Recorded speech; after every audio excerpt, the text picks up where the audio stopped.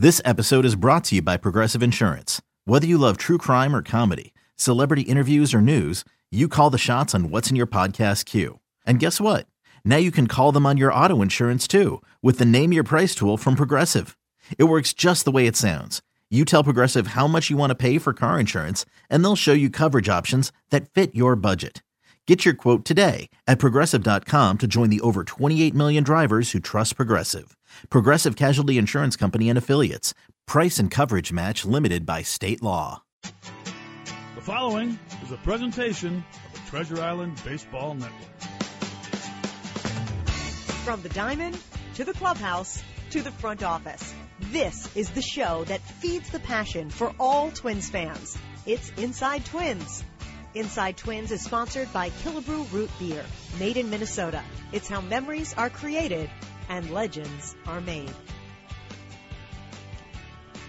Well, good afternoon, everyone, and welcome to our season debut of Inside Twins. I'm Corey Provis from Camden Yards here in Baltimore, Maryland, gearing up for the final game and the rubber game of this three-game series. Twins take on the Orioles one more time here this weekend before the team will then head to Pittsburgh and wrap up the opening road trip of the season before the guys are back home at Target Field to open up the home portion of the 2018 season on Thursday against the Mariners. As the Twins and Orioles continue this series here today, we have a rubber game coming up a bit later on. The Orioles won the opener on Thursday. Twins behind great pitching and some clutch hitting last night, won by a score of 6-2 and try to take this series here today. And our guest joining us here on Inside Twins is joining us on the telephone. Always good to chat with Senior Vice President and Team GM Thad Levine. Thad, thanks for your time and happy holidays to you and your family.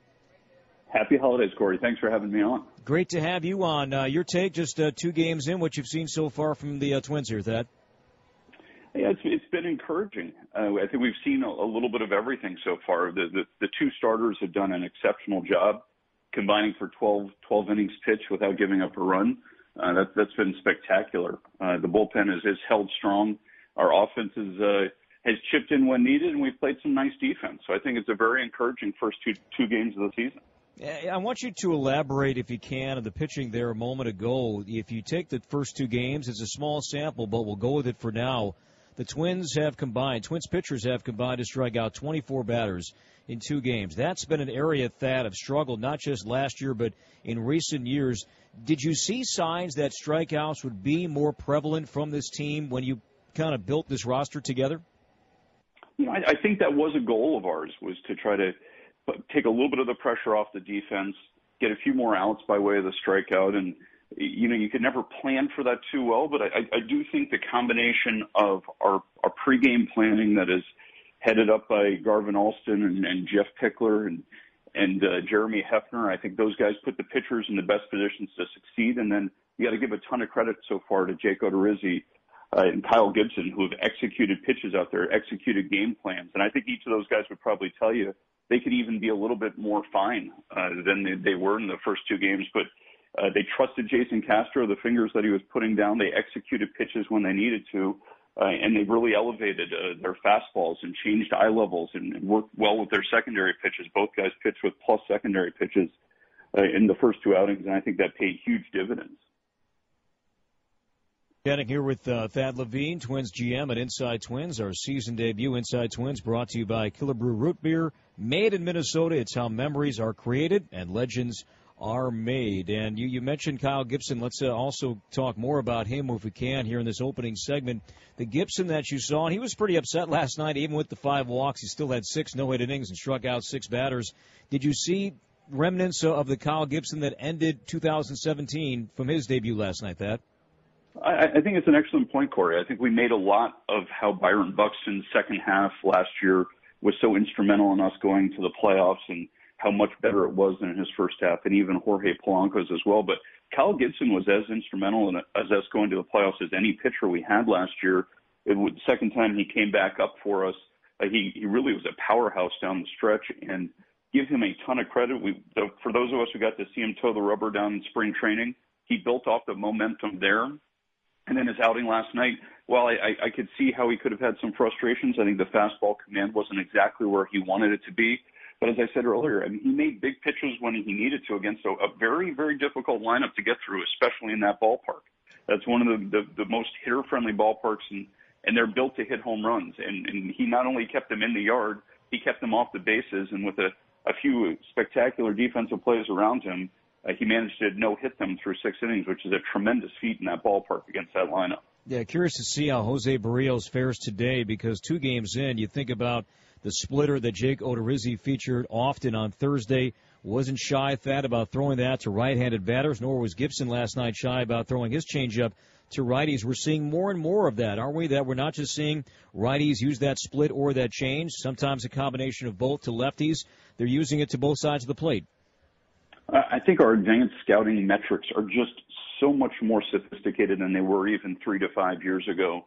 I think, you would long hear stories about how righties would never throw a changeup to a righty, a lefty never to a lefty. And I think we're kind of throwing some of those old adages out the window. And it's, while you may not throw them to some righties, you can throw them to others. And another thing I think both guys did very effectively is they elevated with their fastball. They changed eye levels with their fastball. They allowed it to be multiple different pitches in multiple different zones. I think that proved to be very effective. And to your point, it'll be interesting to see what Jose Barrios learned from watching these 2 righties ahead of him and in terms of how he's going to attack this offense today. Yeah, Barrios is on the mound today, coming off a solid year, won 14 games. ERA was in the 3s, a 3.89 to be exact. He averaged 9 strikeouts per 9 last year. So Barrios on the mound as the Twins try to win this series here today. We'll take a break, come back, and much more to discuss. Inside Twins brought to you by Killebrew Root Beer continues next with Thad Levine on your home for Twins baseball.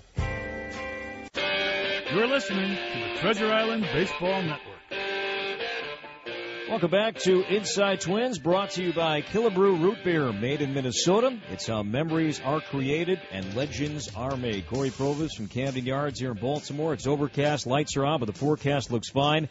Temperatures should warm as the afternoon moves along, and this game should be played without interruption here today. Thad Levine kind enough to join us here on our Sunday program.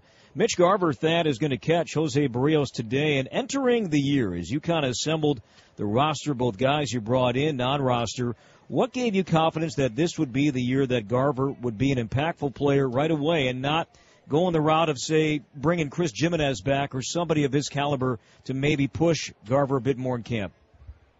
I think the temptation was real to bring a guy like Chris Jimenez back. He did so much for our team, both on the field and in the clubhouse last year. But I think we need to stay committed to a balance. As much as we did play actively on the free agent market this year, we need to also balance that out with our young players and giving guys real opportunities to matriculate through our minor league system, come up to the big leagues and make an impact. We're always going to want to balance our payroll that way. And Mitch Garver went out and was our minor league player of the year last year. And at age 27, we felt it was the time to give him a real shot to contribute in the major league levels. So he came into camp. It wasn't his job, but it was his job to lose, I think. Performed well enough. Every chance here to excel at the major league level. And I think matching him up with Jose is a perfect call because he obviously knows him very well from their time together through the catching Jose is probably as high as anybody on our staff, and I'm encouraged to see what he can deliver when he's given a real shot here in the big leagues. In conversations you had with Jeff Smith, Twins first base coach, and also works with the catchers, and he has known Mitch Garver a long time as Mitch was coming up through the system, a former manager of Mitch, and maybe a couple years back where Garver really showed improvement defensively was with the Fort Myers Miracle. That team was managed at the time by Jeff Smith. Did you see Garver, and not just you, but did others see strides defensively because his bat, even though it was a small sample, they love his bat? How would the defense match up with that? Were there strides made with that part of his game? I think it's something that he and Jeff Smith are working on tirelessly at this point. He's really, I think, taken to shadowing Jason Castro in last year when he was in camp spending time with Chris Jimenez as well. I give him a ton of credit for being a bit of an apprentice on the defensive side. I think it's easy to look at Mitch Garver. It's easy to look at the back of his baseball card and say this is going to be an offensive-minded catcher. But the way the game has evolved and the demands we've placed on that position now, you have to be able to deliver defensively. And above anything else, you need to deliver defensively.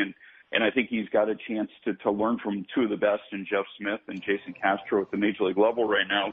It's going to be up to him as to how much he puts that into play but the pitchers are going to let him know, and they're going to ultimately let Garvin Alston and Paul Molitor know whether or not they want to throw to him. And if they do, we got a chance to add another offensive weapon to the south side of our offense on the days that Jason Castro is taking a day off.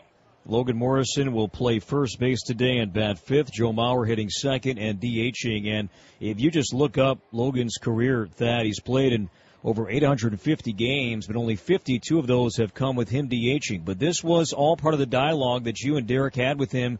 If he was going to join this team, he wasn't going to be the everyday first baseman, right?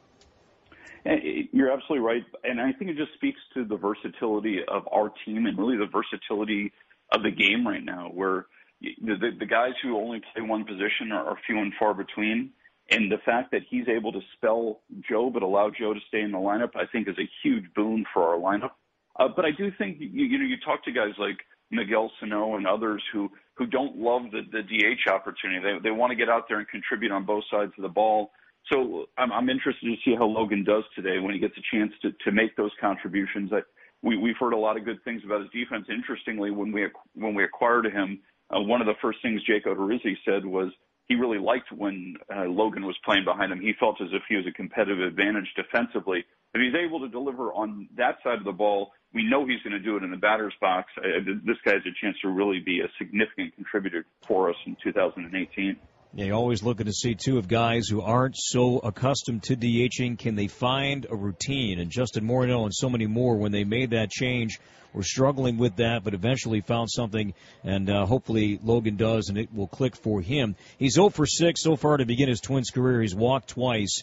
Is there added pressure for a bopper? And you look at Morrison and what he did last year to get that first hit. Is just added pressure, whether that's fair or not, when a guy comes in coming off the year that he had the prior season? Is that noticeable early in a player's new year with a new team? I think it's human nature. I think the fact that he's on a new team, he's hitting in the middle of the order. We're a team that aspires to get back to the playoffs, and that was part of the attraction he had to come to us, was that he saw us as that type of team. But he's trying to make a significant contribution, not just a small one, I think, early in the season. And I think the minute he just relaxes and is himself, we know he's going to contribute. You cited the 2 walks. I think my recollection of each of those were pretty pivotal walks for us. So he's made contributions without even really putting the bat to ball and driving the ball yet, and we know that's on the come. If he's able to just kind of catch his breath, we have no doubt that he's going to make some real contributions to this club. Are you still sticking with your statement that Max Kepler is the best German player in the game right now? I just don't see a lot of competition out there for him. But expanding a little bit on Max, a lot is made of our young core of players, and you've been around the game a long time. I've been around the game a long time. I don't know that any of us has a crystal ball as to which one is going to take the next meaningful step forward, but I would look at it and say, why not Max? He's got all the tools to do it. It's easy to look at him and say he didn't have the conventional minor league track because he grew up in Germany. He played a lot of different sports. He was almost a professional tennis player, and so he's kind of coming into his own a little bit later in age than some of the other guys. But if you looked up at the end of the year and this was the guy who started carrying this club, it would not surprise me at all. He's got all the skills to do it. He seems like a popular pick when we're asked to, give me a pick to click, a guy that may break out this year. He's only 25, and he seems to be a very popular name that a lot of people are throwing out, at least early this season, Thad. Well, and I think one thing I'd like to bring up about Max, too, which is reflective in our starting rotation, as well as it just goes to show how long our lineup is and how tough it must be for opposing pitchers to get through. It's really relatively interchangeable. The back half of the lineup is about as strong as the front half is. No different from our starting rotation. We went Jake Odorizzi and Kyle Gibson out of the chute, and we're going to come back with Jose Berrios and Lance Lynn. And then when Phil Hughes and Irvin Santana are healthy, you could argue 1 through 5. There's really not much of a drop-off in ability there, similar to our batting order. With Max Kepler sitting towards the bottom third of the order with guys like Byron Buxton and Jason Castro. It's a tough lineup to get through, and as we saw Paul do last year, I thought he was masterful in mixing and matching throughout the lineup. But sometimes your 3-hole hitter today was your 7-hole hitter tomorrow and your 2-hole hitter the next day, and I think Paul pushed a lot of buttons, but it just goes to show we're pretty deep in the lineup and we're pretty deep in our rotation. It's a pretty consistent group on both sides of the ball. We'll take a break, come back, and Thad mentioned some names. We'll get some injury updates on both Phil Hughes and Ervin Santana, some other guys as well, when we come back. Inside Twins, live from Baltimore, rolls on next on your home for Twins Baseball. This is Byron Buxton. You're listening to Twins Baseball on News Radio 830 WCCO.